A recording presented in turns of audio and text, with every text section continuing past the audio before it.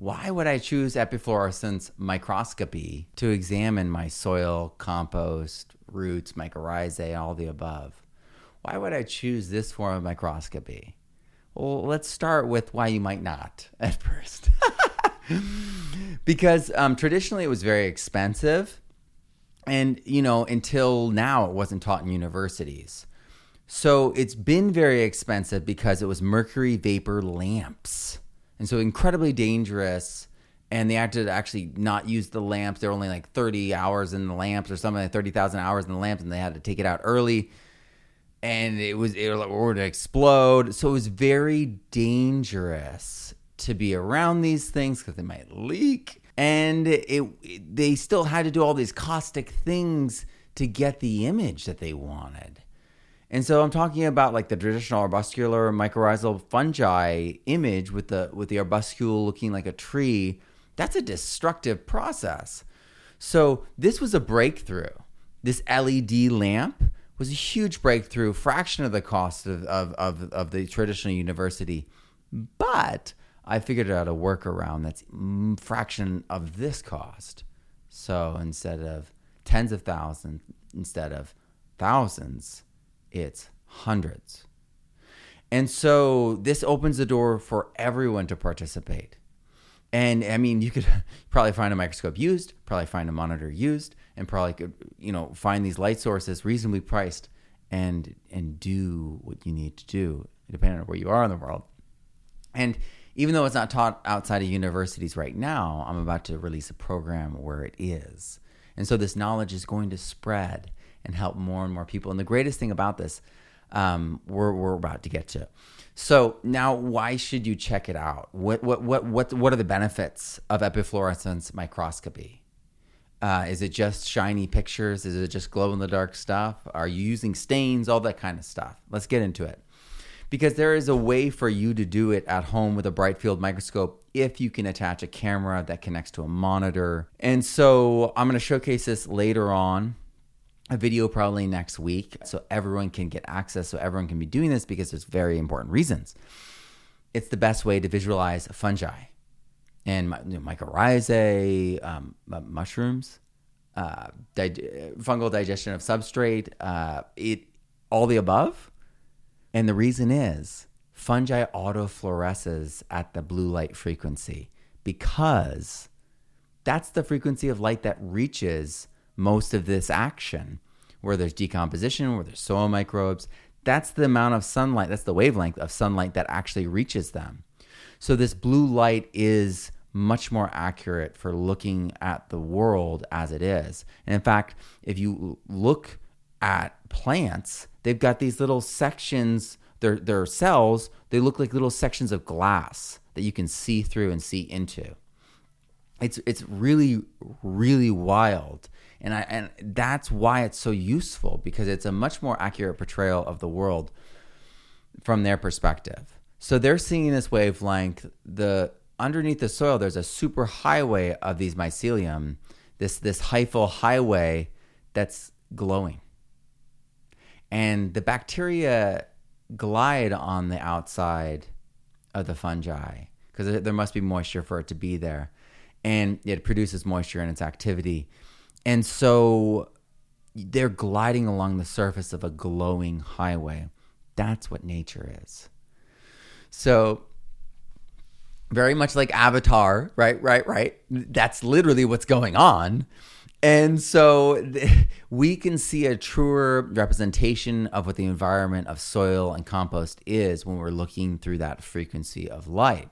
And this is why people like Peter McCoy are interested in this, and other mycologists are so interested in this, because you can take a root or a piece of fungi or a substrate and put it under there on a slide with no cover slip, no water, just boop, and you can visualize it. And it's incredible because the light comes from above, not from below. Brightfield has got to crank that thing up to get through that leaf. Meanwhile, it's like you go off that leaf slightly and it's like piercing your eye through the eyepiece with magnified light, focused light. That's way too bright. I am not a fan of eyepieces. I'm actually against eyepieces. I'm for monitors, because the reality is within a few years, there's not going to be eyepieces. is just going to be monitors, because we can see things much more comfortably and more accurately on a 4K monitor where it's like a distance from our face and not like, peering in through these eyepieces.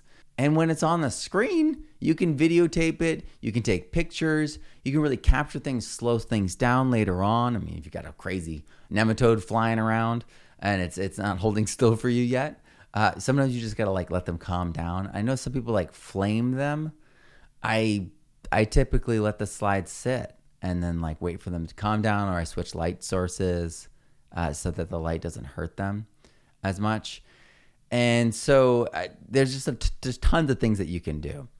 The reality is, when you are evaluating slides, when you're evaluating roots, when you have epifluorescence, there's a whole other level that you achieve. So you can actually take a picture of a root, and then you can put a grid over it, and you can color in the parts that are inoculated, and then count the others that aren't, and create a ratio or percentage, and that's your and that's the professional way to do it. Inoculation rate. That's already been established. I didn't create that. And so that's something that like a 5th grader could do. Yeah. Oh yeah. And so this is not hard, and it's very useful. I mean, if you do a whole inoculation and you do a test of several different plants, the roots, and you're like, oh wow, I've only got 20% inoculation. Usually it's 40% right off the bat. You know you need to go back and re-inoculate and do a soil soak with the inoculants again. That kind of insight's just the tip of the iceberg. It allows you to evaluate plant tissues, the phloem. You get to see where the actual fungi are inside the plant. And you can even add in natural light from below if you open the condenser. And you can actually get a composite image of both bright field and epifluorescence when you do that. It's really, really wild, because it's the light from around it that's diffuse, rather because it's shooting from below. You don't have a light source from below that you're opening the condenser and letting in natural light. It's different. It is different. And you could even do dark field, and I've done dark field with epifluorescence as well. So there's a whole world that opens up, and dark field is just scattering the light. You basically put a dark circle, in the middle of your condenser, and that's why people make these things at home to do it. Not hard. You can do it. I've got an oil one for specific reasons, because I really want to get a different quality level of image. But you can make this at home just very easily and get the same effect and see everything too. So, but back to epifluorescence. The live dead stain allows us with a hemocytometer to actually evaluate things accurately if we're doing counting, if we're doing that, or we're creating images to send to an AI to do the counting for us. That's the most accurate way to do it. There's also the viability stain like FDA, which is more expensive and less accurate, but those are an options, and those are stains, and they only work with epifluorescence. If you have a microscope now that can do bright field and a camera that's HD or 4K that can connect to a monitor, you can already adapt your current microscope to be epifluorescence. And of course, dark field, like I said, so suddenly you have 3 microscopes in one, and then you might be adding a polarized lens to that to examine minerals more accurately, and suddenly you have 4 microscopes in one.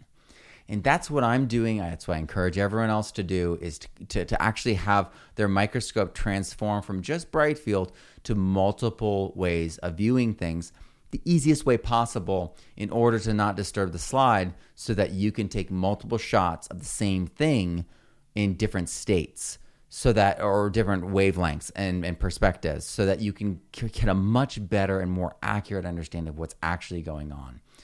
Because in dark field, you can see the colors of the minerals in a completely more realistic way. In the blue light, you can actually, because in dark field, it is still natural light. It's just diffuse. And so it's actually much easier on the microbes, because they're not being just blasted with that light. And so they behave differently, and they look different. And there's a lot of things that look like glass that are alive. And it looks much more like the ocean and the galaxies. So dark field's its own important thing. But my point is is that you can do all of these things. You can join us. You can participate in the Our Soil database. You could be compiling information and adding it in, getting recognized, contributing to the science, and helping people everywhere get a better understanding of how they can understand their soil, understand how nutrients cycle, understand how healthy soils look and behave. I'm so excited about this Kickstarter. We're almost to the first goal, but we have stretch goals. I want to do an app. So there's going to be some amazing things. So please support and spread this Kickstarter for regenerative soil microscopy. The link is down below. Thank you so much. I'm Matt Powers. Grow abundantly, learn daily, and live regeneratively. And I will see you soon. Regenerative soil microscopy is a manual for how to explore, assess, and evaluate your soil, your compost, your roots, mycorrhizae and microbes, and more. And it's all stepped out. So it's visual, it's also written, but you'll be able to follow along like a picture book and copy the steps. You'll be able to learn how to operate a microscope. You'll be able to learn how to work with stains. You'll be able to learn bright field, dark field, epifluorescence, all the most powerful modes of microscopy you'll have at your fingertips.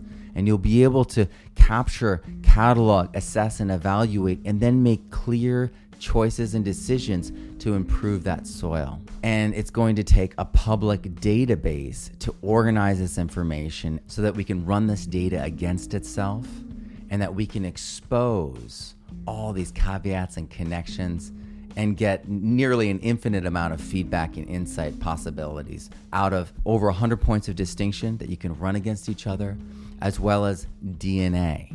So the DNA sequencing is going to unlock things even more and allow us to understand microscopy at such a deeper level. We're going to be able to check our answers, but when 1,000 or 100,000 entries have been entered and we start connecting these things and going across bioregions, across pH, it will open the door to data that no scientist has ever had access to before.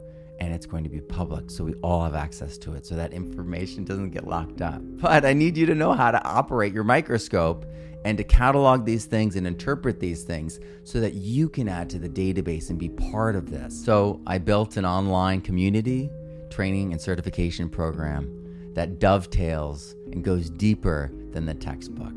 So we're there working together. There's live Q&A. There's live demonstrations, and there's an online community where you can connect with people from all over the world interested in soil science. A new horizon in soil science is upon us, and you're all invited to participate. And remember, it's a Kickstarter, so if you don't support it, it doesn't happen. Get Regenerative Soil Microscopy, the book, the course, and join us in the Our Soil database.